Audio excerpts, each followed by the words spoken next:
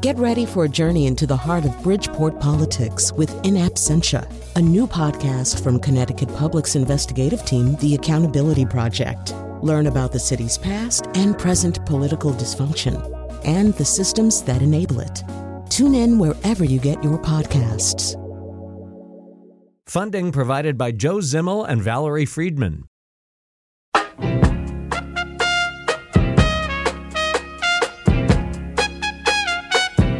You can get it if you really want. You can get it if you really want. All right, so we're going to do something unusual here.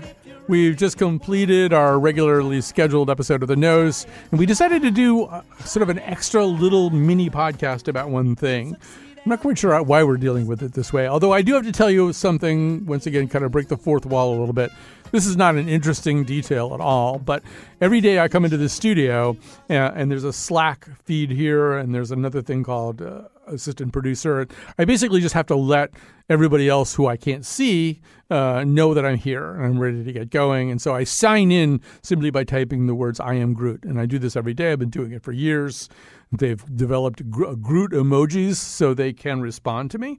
And I guess the other thing that I have to tell you before I introduce the panel is Groot, if this means nothing to you. Groot is a character in the Guardians of the Galaxy franchise.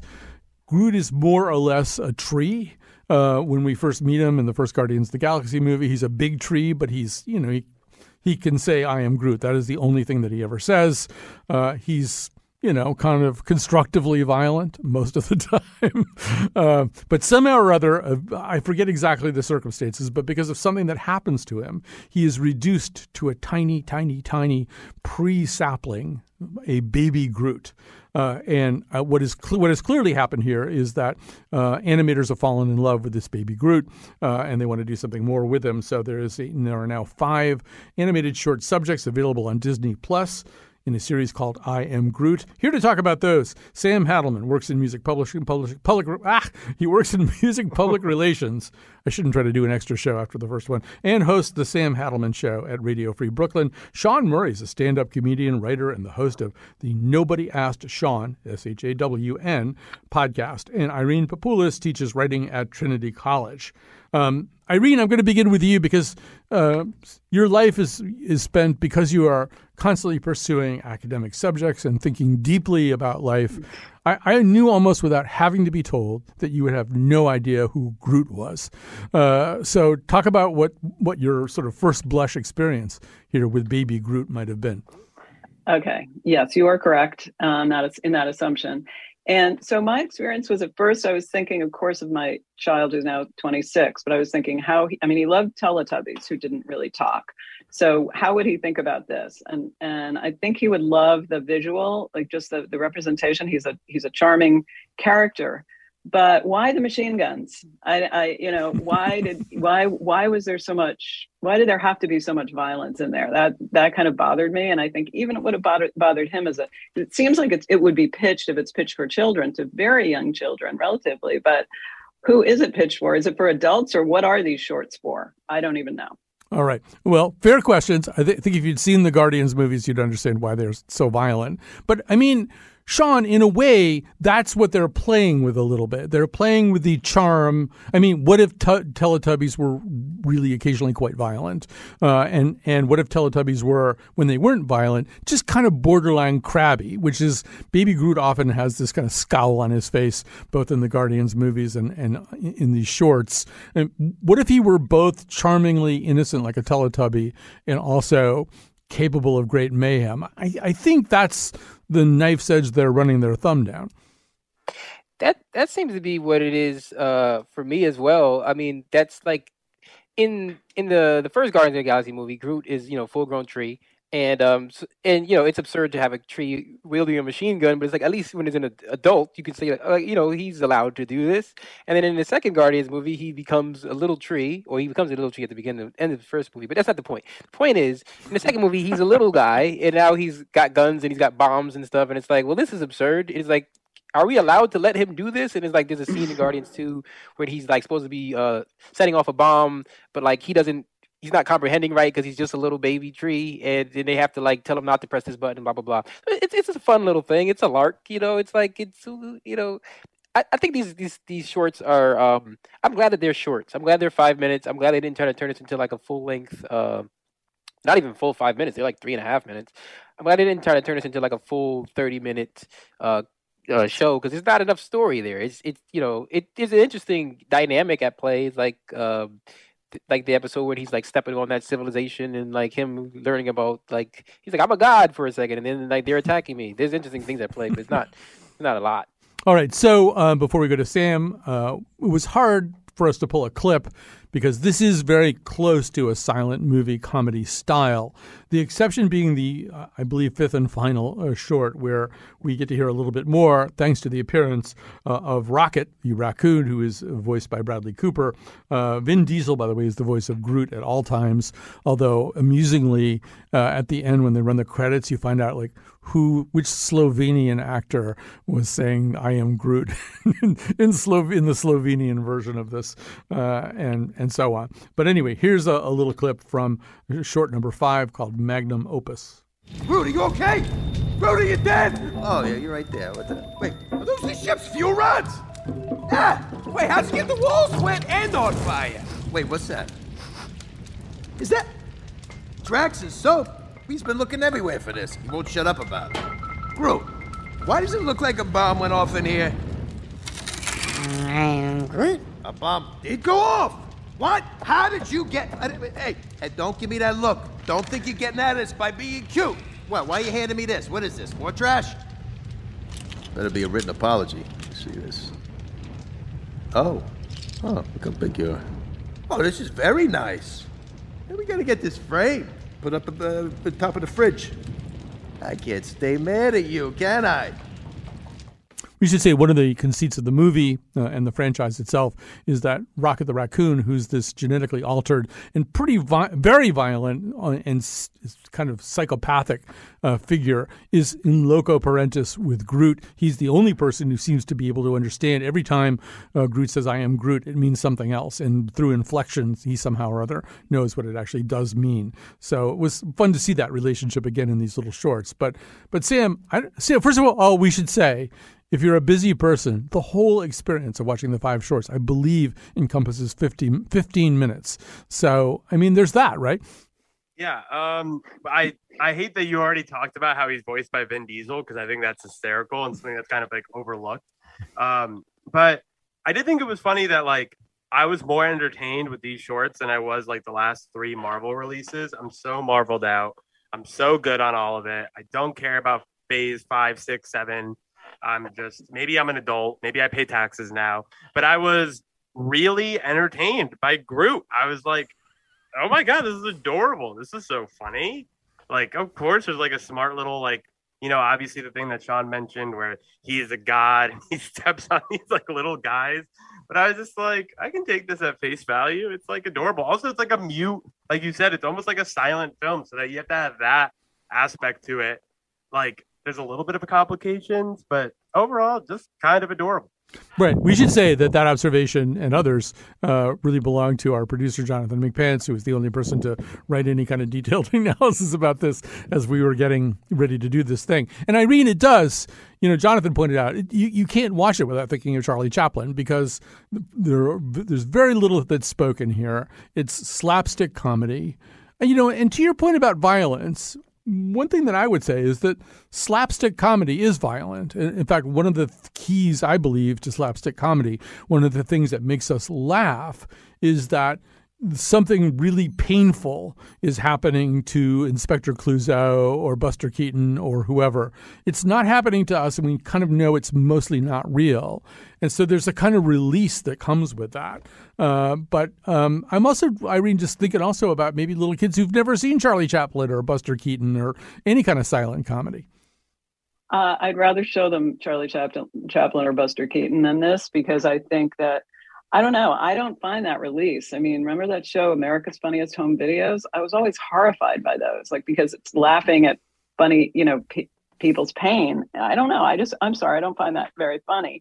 And all those little guys, I felt sorry for them, the little guys in the Groot movie? You know, couldn't he have some kind of, can he help him out a little bit because he knew what it was like to be a little guy and from what had just happened to him? No, it didn't. So that's why I feel like it's for kids, especially, there's a toxicness to it because it's kind of sanctioning that kind of violence that in a way that Charlie Chaplin and Buster Keaton, yeah, there's a certain kind of violence in slapstick and people falling down and stuff, but it's not mean in the sense that I feel. Maybe it's, maybe I should go back and look again, but I didn't feel it as mean in the same way that I do with this. You know, there's mean and there's sort of like, why would you ever want to collaborate, with these people? You just have to kill them because they're your enemy. And I know little kids, but that appeals to them, the good guys and the bad guys, but something disturbs me about it. I'm just making a little note on my Nathan Fielder style flow chart. Do not have Tosh 4.0 on, or whatever it's Tosh 0.0 on when Irene comes over to visit. Okay, now I'm going to not make that He's mistake. funny though. I think he's kind of funny. But that's like people, that's people crashing their go-karts into walls at high speeds and falling 30 feet through the air off their skateboards. Okay, I have to rethink this. I will rethink this. Can I just say, I feel like this Groot, I am Groot. I think a interesting parallel would be like Tom and Jerry, right? Mm-hmm. Tom and Jerry was essentially like a silent cartoon. They had the Buster Keaton sort of elements to it, but it's like they were very violent. But like I didn't get anything like negative out of it. It was just like cats and mice are enemies. That's, you know what I mean? Like, so that's what I got out of it. I'm not criticizing Irene necessarily. I'm just saying, like, I feel like there's a certain amount of, especially with this Groot thing, where it's like when he's stepping on the little guys and then like they retaliate. It's like, I think the fact that he is supposed to be like a baby is sort of like he doesn't necessarily understand like why what he did was wrong initially, and then he, you know what I mean? Like I think it's him sort of understanding it in real time and like not necessarily dealing with the consequences, because why would a baby tree know to go, like, you know what I mean? Like I just might have killed all these little guys. I'm gonna just put the rock back over here and cover it up and not deal with it. You know what I mean? Right. I think it's also wrong to mention Tom and Jerry and not mention Itchy and Scratchy. Itchy and Scratchy, yeah, which is like Itchy and Scratchy was like the version of this it's that not like. Right. Well, it's the Tarantino version of Tom and Jerry. Itchy and Scratchy, by the way, is a series that the Simpson kids watch, and it's basically Tom and Jerry, but it's blood spattered and. But they both kill. They both hit each other back and forth. It always goes back and forth, as opposed to just killing them. They don't kill each other and then they're gone. Well, that's why I was thinking about the Wile E. Coyote and the Roadrunner. I was like, the Wile E. Coyote was trying to essentially commit manslaughter every single, or whatever he is, slaughter every single episode. Yeah, Roadrunner slaughter every single episode. If you think about like the Looney Tunes stuff that you'd be fine with your kids watching, Bugs Bunny's kind of like a homicidal freak if you think about it. So I'm totally fine with Groot taking a misstep when, Bugs Bunny's out here shooting people during his piano solos. Yeah, like Daffy Duck was getting shot in the face and getting his bill spun around to the back of his head. He lived. Then he lived to go to retaliate, right? Does that make it different? Yeah, but I guess what I'm saying is, right, like thinking about from a child's perspective, right? Like if you were going to, I never imitated anything I saw in Looney Tunes or Tom and Jerry or even Itchy and Scratchy, which is my favorite of all three. But like you don't recognize that, like, if you shoot someone in the face, their bill is going to spin to the back of their head and they can put it back. Like, because like as a kid, you don't know that's possible. So if you're going to imitate it, you would. And thankfully, I don't know anyone who's tried to shoot the face off of a duck. That's a quote that could be really freestanding, I think. And no, I mean the laws of physics in cartoons are different. If you hit somebody in the head with a frying pan, their head assumes temporarily the shape of the frying pan handle and all. That's kind of the way things work. The one thing that I would say is that I would really recommend to people, if they're intrigued by Groot or they think they may watch this, one way that you could maybe sort of prepare yourself, and maybe we should have had Irene do this, is to watch the title sequence of Guardians of the Galaxy 2. Just to remind people, the Guardians of the Galaxy have been hired to deal with an interdimensional space monster that's coming to steal batteries or something. And while they're having this titanic struggle with this horrible monster that's constantly on the verge of killing them, the entire time, kind of in the foreground, Baby Groot has hooked up a speaker set, and he's dancing to ELO's song "Mr. Blue" in this very sort of joyful way, even as like horrible things miss him by inches. And in a way, it sort of maybe sets the tone. I guarantee you. So that answers my question, then, Colin, about why you would want to have that as your identity, as your assumed identity, right? Yes. Well, also, I just know that the animators watched that scene in particular and thought, wow, he is just fun to animate in terms of his facial expressions and how he moves and what you can get him to do, and the fact that he's still ultimately a tree, so maybe there's some things you can't have him do. I just feel like that's why there is an I Am Groot 5-part animated short series on Disney Plus. Can I say one last thing? Of course you can, Sean. Yeah. I think, Irene, you're probably not going to watch the Guardians movies, and I don't blame you. I love those movies, but I wouldn't blame you for not watching them. But I think the context of who Groot is would sort of also spell out a little bit why he's so violent, right? So like in the first Guardians movie, him and Rocket Raccoon, who's, as Colin mentioned, is a psychopathic, violent person, are like mercenaries, right? Yeah.